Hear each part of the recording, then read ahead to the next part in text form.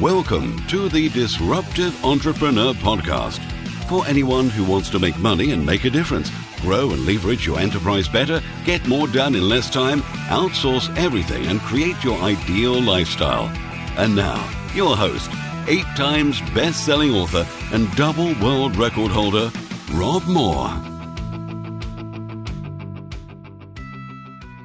Welcome to the Disruptive Entrepreneur. This is Rob Moore, and I'm very excited to have a very special guest with me. Now, if you're watching the video, which we don't normally do in the podcast, but we had to for this one, you'll know who this man is. I know we have subscribers to the podcast in about 120 countries, so I don't want to assume that you know Mr. Frank Bruno very well, but Frank, this is everyone. Hello there, everyone. How are you doing? And everyone, this is lovely day. Frank Bruno. So I want to say thanks for taking your time. Cheers, thank you. Really excited. Cheers.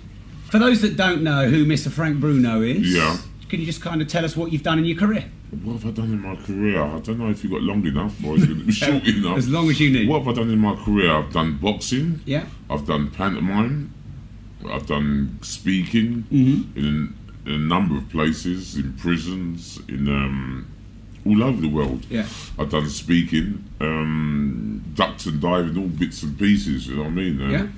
And not only got involved with boxing, I got involved in all different things. Yeah. What I don't think a boxer's ever got involved in their life before. Right, yeah. But I've enjoyed it, and it's kept me going for nearly 30, 40 years. How old are you now, Frank? 54 plus VAT. So something I think I'd really like to explore, if it's all with you, Frank, because most of our listeners are entrepreneurs. Right. And I thought it'd be nice to ask you some questions you're not normally asked, just keep you interested. No problem. I think one thing I've really admired about what you've done is you've transitioned from hard career in boxing into another career, because there's a lot of sportsmen that once their sport is done, they're a bit lost and they find it hard to... Yeah. And so what would you say is the sort of special recipe that you are able to get into pantomime and then into speaking and keep a really good career? The special recipe what I had, when I was 18, I had a good man behind me called Terry Lawless, and he was an adventurous sort of like man. He didn't just think for today, he thought about when you finish from boxing, like getting involved with golf, trying to get involved in theatre, getting TV shows and do little PAs here and there. So he had it all sussed out before I even started boxing. So sometimes we'll pupils to certain people we look up to and give us inspiration and whatever, and he was my person that gave me inspiration. Right. A lot of people always give you advice, but whether you take their advice is entirely up to you. Sure. And use their advice to your advantage. Yeah. And I used his advice to my advantage, and it worked very, very well. So are you saying then you had a plan way before you were finished in boxing to transition? I had a plan for when I started boxing. Wow. You know, because he always said that boxing ain't going to be there all the time. You can get an injury. Yeah. You can lose an eye, get an injury in the eye, damage your hand, get a busted rib or something like that. So while you're there, make the most of it. And you know, it's not only going to be boxing. You got to spread it out a little bit. How long did your boxing career last? Sort of professional level? Boxing career lasts for about 25 years. Yeah. And is that kind of a normal length of a good boxing career, would you say? Some can go on longer. It depends what sort of like fights you had. Yeah. If you've been beaten up or been beating up people, or it's all right beating up people, but if you get beaten up yourself and you know get a lot of the stuffing taken out of you, you can keep your career very short. Sure. Now, I think I know the British public absolutely fell in love with you, and that obviously must have helped you get TV work, etc. work. Would you say that's fair? I think if you're a boxer and you can put bums on seats or let people viewing figures, that looks good, it looks good. But I worked on my viewing figures. I ducked and dived. I went to do charities. I went to see different, things that boxers wouldn't do, and just up and down the country meeting young and old, going to prisons and going to setting up charities, President Sporting Club, and now I've got a new charity called the Bruno Foundation. But it's a combination of things that you got to work. You know, it doesn't come overnight. Yeah. So that's a bit of your career actually be good to talk about, kind of the more business side. Yeah. Because obviously we have a lot of business owners on the podcast. Right. So are you saying then while you were boxing, you were still trying to balance time to promote yourself and all the time? Yeah. You know what I mean? Because you know everything that comes into boxing. You know what I mean? Boxing, you could have a short career. Yeah. If you have a short career in boxing, at least you didn't. I had about 12 years of work in pantomime, which I went up and down the country, and it's good money, and it's good fun, and it's good publicity, and it worked, you know. After the pantomime, I got TV shows with Little and Large, Lenny Henry, Cannonball, Freddie Starr, Comic Relief, Royal Variety shows and whatever, and all of them works in roundabouts, you know, keeping yourself flowing with the publicity, with your name keep flying out there, and just ducking and diving. So if I could read into that, so you say being a good boxer alone isn't necessarily enough. Nah, you got to be a character. Yeah. I think so. You know what I mean? And people caught on to, you know what I mean, Harry, and different things like that. So I think you got to definitely be a character into boxing. Sure. Any boxers right now you think have got it? You know that they're a good fighter and they're a good self-promoter. I don't think they're concentrating on after when they finish with boxing. A lot of boxers, they don't. I don't think they're clocking on to. Right. And not a lot of boxers have clocked on and not really clicked. Sure. Clicked on to the British public. Yeah. British boxing's. What sort of state do you think it's in? It's not in a bad state, you know what I mean. But there isn't. It's confusion, you know what I mean. There's no one knows which channel to watch. Right. There's too many belts. There's so many. People trying to stab one another in the back. So at the end of the day, you know what I mean, the old school boxing is gone. New school is nice, but I don't think there's many boxers or as good boxers as there were in my day. Sure. I'm not saying that to be crazy or whatever. In my day, in the day era before that, there was some serious cats out there, you know what I mean? A lot of names. You probably need more than one, don't you? Sorry? You probably need more than one really good boxer, because you know, for example, you and Mike Tyson, you need Lennox Lewis, some different bits and pieces like that. You know, if you think about the Eubank Ben fight, maybe without Ben, Eubank's career wouldn't have been as good. True. Both of them made each other, but they're still thinking of coming out of retirement to fight each other now. No, it'd be a good fight. Yeah, that's got to be just media hype. No, I don't think it's media hype. I spoke to Ben recently. How old is Nigel? Must be nearly 50. Nearly 50, yeah. But if George Foreman done it. Yeah, true. Yeah. Wow, that worries me, that does. Does it, yeah? Yeah, well, surely that's too old to be hit in the face. No.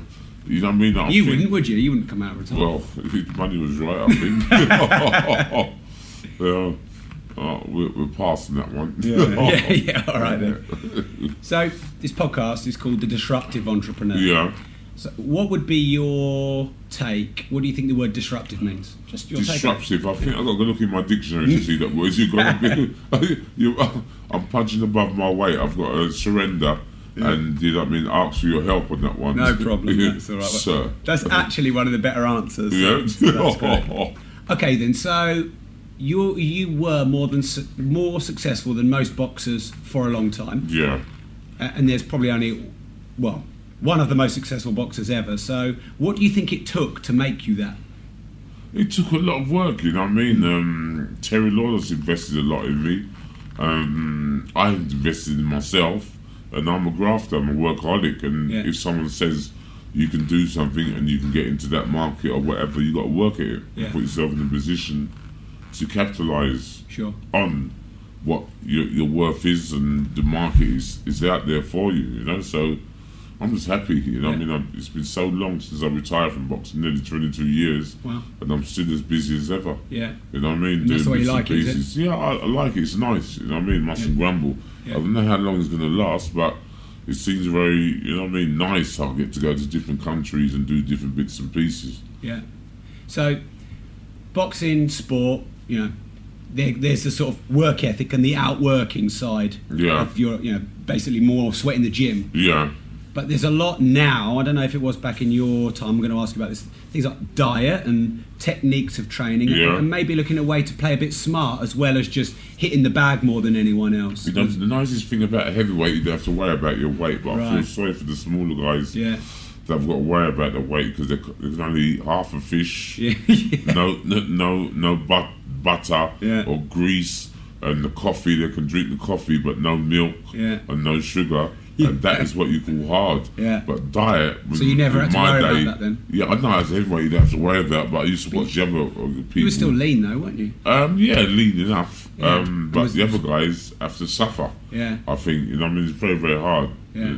Diet is, you know what I mean, and now the diet's what we're doing is different. Yeah. But it's still the same. Yeah. So any things that any coaches or trainers gave you that was a bit of an edge? You know, where you're able to play smart. I don't think you can either beat hard work. Yeah. Hard work, getting up in the morning, is same like, you know what I mean, putting yourself into business. Yeah. But boxing, you know, who wants it, you know what I mean, it's out there for anybody to take. But you know what I mean, who gets up in the morning, trains that bit much more hard and thinks a little bit more further than the normal, and works hard. Yeah. Hard work you can never beat. You know. Sure. That people say, oh, you're lucky. And different things like that. To get lucky, you got to work hard, bloody hard. You know, get up very, very early up. Yeah. In the morning and graft. Yeah. When did you start boxing? I started boxing when I was about 8. 12, I went into competition, but unfortunately at 12 I was got sent to a posh boarding school, Borstal. Right. So that nullified anything I had dreams of. When I came out of the Borstal at 16, you know what I mean. That's when I first went into boxing and really wanted to give it a go. Yeah. And when did you make it? When did you turn pro and make it full time? Yeah, that was the plan. You know what I mean, to make some nice corn without getting yourself into no trouble and people knocking your door down and whatever. Yeah. And had that was a plan. What age did you go pro? I went pro about 18, 19. And did you have any sort of jobs and work before that? I worked for the shop assistants. I worked in the building site. I worked as a metal polisher. Come out darker than I am now. Yeah. Sorry, took a little bit of time to get there. Worked, on the building site, metal polishing, all different jobs. You know what I mean? I would do, you know, but bingo hall wasn't one of the most strangest ones working in bingo hall. But it was good in your CV. Yeah. So, do you have any traits in business people that are successful that you admire? I mean, I admire all business people, you know what I mean? Because boxing is simply the same. You're making the business for yourself. Yeah. But I admire all business people. Yeah. Anybody that works and grafts and makes money, you can't really knock them. You just got to, you know what I mean, admire them. Yeah. You know what I mean? Who are the good promoters, you know, who are really good? Mickey Duff, Jarvis Steer, Don King was a good promoter. Frank Warren was a good promoter. What made Don and Frank good, would you say? They're grafters. They worked very, very hard. They had a lot of backstabbers. Really? Like anything you do, people were always going to be jealous of you and whatever, but they were good guys. They worked very, very hard. Yeah. A lot of people never liked them, but I liked them because like they were fair. Yeah. You know what I mean? In boxing, all you can do is be fair. Yeah. And in life, all you can do is try and be fair. Yeah. But sometimes when you be fair, people take the piss out of that. So you got to be firm. Yeah. So when you got paid for a fight, how was the money split in terms of the promoter, the boxer, the venue? In the olden days, the manager got 25% and the trainer got 10%. Right. Out of that. So. Okay. And then how did the promoter make their money? The promoters make their money on bums on seats and the TV rights and different bits and pieces like that. You know what I mean? The TV rights across the world and whatever. But a lot of boxers are getting smart now and trying to get a piece of the action in the TV rights and bits and pieces. Oh, really? And do any of them do kind of their own promotion? Any of the boxers? Yeah, a lot of boxers try and do their own promotion. David Hay does his own promotion. Right. Brian McGregor at the end does his own promotion. Yeah. To a certain extent, but hasn't Oscar De La Hoya? Oh yeah, Oscar De La Hoya. He's got a very, very big promotion out there. Yeah, and Oscar De La Hoya must be the most successful one. Yeah, a boxer. You know what I mean? Getting involved in promotion out there, I think. Yeah, and what do you think it takes to be a good promoter? I mean, I know you said graft. Oh, you've got to be very, very tough. You've got to take a risk because it's a risk being a promoter. Right, yeah. People say promoters get a lot of money, but they take a risk in putting the whole show on, and everything comes crashing down. But I've got a lot of respect for promoters, as well as managers, as well as trainers. You know what I mean? As well as boxers in themselves. You know what I mean? Got a lot of respect for. Yeah. Okay. So let's move forward in your career then to the panto side of it. Yeah. So was that something that you looked at and you thought, I'll get into that, or was it just like a little door that opened at the right time for you? A little door that opened. I had an operation in my eye, and I had to take some time out because it was detached retina. And when you get detached retina, you got to leave it time to settle and whatever. So I took out 2 years. Right. I just went in to do pantomime. You know what I mean? Just sort of like heal up a little bit, get myself together, and keep yourself occupied. Yeah. Did that ever become a distraction from boxing? Did you ever have to make decisions between which one you focus on more? Not really. I did it for 2 years, you know what I mean? So I'm not boxing the head, still trained and whatever, but just try to sow the seed into the pantomime world, so make sure that seed grows when I come out of boxing. Yeah. And it did. Sure. So am I right in thinking you did panto between... Boxing, yeah, definitely. But not after boxing? Not after boxing. I've done more pantomimes after boxing, yeah. Yeah. And what paid better, panto or boxing? I think panto. Really? I mean, yeah. Oh, right. No, boxing. You had me. No, boxing, most definitely. Okay. And then let's move forward to your speaking career. Yeah. So when did you start doing the sort of keynotes after dinners and that? Near the end of my career, I started getting bits and pieces asked to go and speak and do bits and pieces and go to this charity show, go to this show, and go to this foundation, something to put in may I say, you know what I mean, and wanted you to be there as a celebrity, go to people's parties and all sorts, you know. Right. The only thing I ain't done is sweep the road yet. Yeah. Well, I'm sure if it paid well, it probably would. Yeah. So, in the speaking bit, so it sounds like you're paid for parties, paid as a celebrity, paid to. I mean, for example, with us, you do question and answers, and things like that. Are there any types of the speaking that you prefer the most or least? I like the question and answers, the questions that people throw to you, because it keeps you on your toes, and you got to chuck it at you, and you've got so long to digest it and chuck it back out. So I like the question and answers much more, because it's interesting if people chuck something at you, it gives you more interest in, you know what I mean, digest it and go for it, you know what I mean, and do a politicians and come out with some bullshit or come out with something good. And how long have you been speaking? How long has that career been? Must be about 25 years, you know. Wow. Yeah, 25 years. Planning to do a lot more of it? Hopefully, you know what I mean. I want to try and take it to a different level, you know what I mean, eventually. Yeah. Any plans for retirement fully from not yet, you know what I mean. If I was going to retire fully, I think I'd go somewhere where it's nice and hot, or find somewhere in England, in Cornwall, and just chill out and just but not really. I don't think it'd be very, very crazy for anybody to get involved in business and retire fully. Because I think if you retire fully, that's when you're going to get little things breaking up, your bones getting at your mind gets a little bit of Alzheimer's or whatever. I think as a businessman or any person that's got involved in anything, you know what I mean, it's best not to retire. Sure. You know what I mean? Never retire. Always keep yourself busy and keep yourself occupied and keep the body, the engine ticking over. Yeah, I'd agree with that 100%. Yeah. I think a lot of people have the idea of retirement. Yeah. I retired twice. Right. Once when I was about 27. It lasted about 3 weeks. I got so bored. Yeah. And then once around about 30. Again, lasted less than a month. Crazy. So bored. Foolish. Yeah, I didn't feel like I had any worth. Exactly. Purpose. What do I do? Getting up in the morning and you crashes. Yeah. You know, your mind's got to keep occupied, or you got to detox yourself very, very slowly to come in retirement. But if you go into retirement, you got to find running, yoga, Pilates, or do something to stimulate your brain, because you know a lot of people get into trouble when they just retire like that. Yeah. So some of the coaches you've had, trainers over the years, can you think of any good advice they've ever given you? A lot of them give me a lot of advice. Save every penny that you can get. Yeah. You know what I mean? Keep bobbing and weaving and look after yourself. After you finish with boxing, go to the gym. Yeah. Try and keep the weight down. You still go to the gym a lot now? Yeah, I try and go to the gym quite a lot. You know what I mean? It stimulates your brain, keeps your body in good shape, so makes you feel very healthy emotionally and everything wise. You know, spiritually, it's very good to try and look after yourself. You know? Yeah.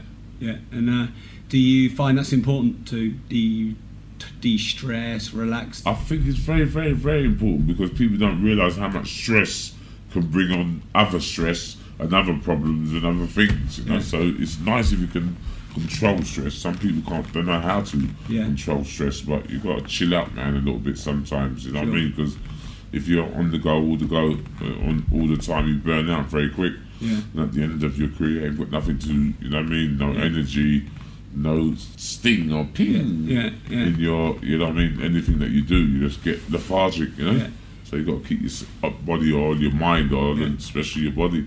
When you were fighting, you know, professionally, was rest a big part of the program? Yeah, very rest, you know what I mean? Sometimes when you're under stressful business, as boxing is, because you don't know who you're going to fight, what's going to happen in the ring or whatever. You're under stress all the time to keep fit, get properly, look half decent, be careful what you say, where you go, whatever. So stress is not a nice thing. Yeah, I think if I could speak for most entrepreneurs I know, or at least I'll speak for me, and I've seen a lot of them, it's almost like you wear it like a badge of honour to work really hard and outwork everyone. You see it in the city, the bankers, etc. You know, you're not working probably unless you do a 100-hour week, but that can't be sustainable for 30 or 40 years, surely. No, that's what I'm trying to say. I feel sorry for them when they retire from the job that they've got, because I've done a lot with the stock market boys. You know, I've been down there, and their job, man, is fiery, high blood pressure, tight, and when they finish, they don't know what they're going to do to sort of like, you know what I mean, detox or rewind and come back into society. Because having that on the phone all the time, numbers and whatever, it's not easy. It's like being an accountant, being a lawyer, being anything. When you're with a job, what's stressful, bagging different things, and you want to win. No lawyer wants to lose. No accountant wants to lose. They want to be the best. And that's a lot of pressure, isn't it? In your job, you want to be the best. Everyone wants to be the best. It takes a little bit of a pressure. It's not easy. People just think that it just comes overnight. But you know what I mean? You know, if you was playing chess with you, I'm sure you'd be a very, very competitive young man. If you're playing golf with you, you don't want to go in the golf course and mug yourself off. But you go in there to win. You don't. You know, any business you go involved with, in any speech you go with, you're emotionally up. You know what I mean? It's a fight. Not a sort of fight that you're gonna, if you don't bomb and weave, you're gonna get a black eye. But you're not a monkey. You're a very intelligent guy, and you know what I mean. People like that don't like to lose. Nobody likes to lose. It's a very terrible thing if you lose like that. You know, you're competitive in your own funny way. I find I can certainly relate to that. And what I find is you have to have some kind of release, because it's like a pressure cooker, just builds and builds and builds and builds and builds. And then it just comes out because you have a bit of an episode, where you lose the plot. It's at the worst possible time in front of the worst possible people, and that's why I say you've got to learn how to relax as well as work. You know what I mean? You know, both will come in different ways. You know what I mean? Work and then relax is, you know what I mean? You've got to find the well balance, because sometimes you've got to switch off, know when to switch off and when to switch on. And keep it that way. How did you deal with losses in your career? I think losses made me more determined and made me more hungrier, and give me a pin at my backside to wake me up. How long would it take you emotionally and mentally to recover from a loss? Were you the kind of fighter that would just beat yourself up for ages? I would beat myself up for ages. As a kid, dust myself, and you know, I mean, the only way I could do it and beat this is train harder, focus, concentrate, and get my shit together. Sure. Did you ever lose and feel like that was because you were underprepared, or you didn't train hard enough, or whatever, or was it just always because you were beaten by a better fighter? No, I've been beaten by a better fighter at the end of the day, you know what I mean, or a luckier fighter, I would say, some of them, because some of them were lucky, but who was lucky? More lucky. My head was lucky to be in the wrong place at the wrong time, so you could look at it that way. Well, surely it must be good to feel that you never lost because you were underprepared or undertrained. Oh no! I took my business very, very seriously. I didn't want to go in the ring and get beaten up. That's embarrassment. But sometimes in life, in business and whatever, you got to lose before you win. You can't win everything, because you got to lose to bite your tongue, not bite your tongue, or grit your tongue, or grit your teeth, and get up there and do a little bit more better than what you did last time. So in that, you're saying that your losses actually, in the long run, served you quite well. Very, very, very well, because I think I was reaching my peak too soon. Really? In boxing, knocking out people very, very quickly. Does that mean you get too good a fighter too early or something like that? No. You're beating good guys, but I was very inexperienced. Right. My punch and my power made up for a lot of, knocked out a lot of people very, very quick, because if I hit them, they would do some breakdancing. But at the end of the day, that me knocking them over very early put a little dent in me getting experience. You need experience and seasoning and know what you're doing. Yeah. You know what I mean? I didn't know too much what I was doing because I had 22 fights as an amateur, and usually people have 60 fights. Right. To go where I was going very, very quick, but I had to wake up and, you know what I mean, learn very quick. But I think I was... So if you were coaching people, you maybe might, if they were going on your journey, slow them down a bit even? Yeah, try to slow it down, but it's difficult when you punch and knock out people. It's very difficult to slow because you've got to get people with the experience that can take your punch and give you a couple of rounds under your belt. Yeah. Would you ever say then, did you ever get a little bit ahead of yourself, maybe a little bit, I don't like to say cocky, but did you ever get a bit ahead of yourself? No, I never got ahead of myself. Once I said that I would get involved in boxing and keep my feet firm on the ground, so I never get ahead of myself. Yeah. I mean, that must be one of the most humblising sports because, I mean, when you lose in boxing, it's in front of a load of people and you get hurt. Yeah. I mean, have you ever fought with any boxers, or did you ever know any boxers that did get a bit cocky and was the downfall of them? A lot of them got cocky, and I mean, I've known some boxers that have got cocky and done very, very well for themselves. But when I look at me and them now, they say to me, only if I would listen to you, you know what I mean? You know, to conduct yourself, tidy yourself up a little bit, present yourself, go to different bits and pieces, but they refuse to go because it was against the system. Right. You know what I mean? But sometimes you can't beat the system, but sometimes you got to nick a little bit from the system to get on with what you got to do and put it into your armory. But they wouldn't understand nothing about that. You know what I mean? After boxing, just thinking about today and using their arrogant self to get them into trouble more, and they wouldn't listen. Yeah. They thought that you're selling out, you know what I mean, you're not representing boxing in the right sort of like way. But when I went into pantomime, I got a lot of criticism. You know what I mean? When I've done different shows and different bits and pieces and getting on TV shows, people didn't think I was taking boxing. Some say I was not taking boxing too seriously, but sometimes you got to not look for today, you got to look for tomorrow. Yeah. So you do a lot of charity work? I do a lot of charity work, more charity work than a lot of people could ever imagine. A lot of charity work. And what drives you to want to do that? It's nice to get well compensated and well paid in my job. So sometimes you feel good to put a little bit back. Yeah. And sometimes you can learn when you go and see handicapped kids, when you go and see grown-ups with mental health difficulties and different bits and pieces, to bring it down to earth, to think how lucky you are. Yeah. You know what I mean? So has it made you a more grateful person? Much grateful, because sometimes I look at some handicapped kids and their parents, what they got to go through of looking at that and how would they feel or whatever. And we was moaning about this and moaning about that, but we don't know how grateful and how lucky we are. Yeah. And what is the Bruno Foundation? Do you focus on anything specific? Mental health and kids with broken up families and going through all different things like that. Yeah. Okay, well, I think we've got to go over there to the training suite and go and do a speech. So, do you have any social media or anything like that where anyone can follow you? Oh yeah, I've got a website and Facebook and whatever, but I've got a lady running that for me, Carmen. Right. So you can follow me on Facebook. And Twitter me and all that. And that's just what Frank Bruno, is it? You just type the name? Yeah, there's Frank Bruno, the Reverend Frank Bruno, the Reverend. Frank, it's been a pleasure. No problem. Thank you very much. Cheers, thank you. Thank you. Cheers, thank you.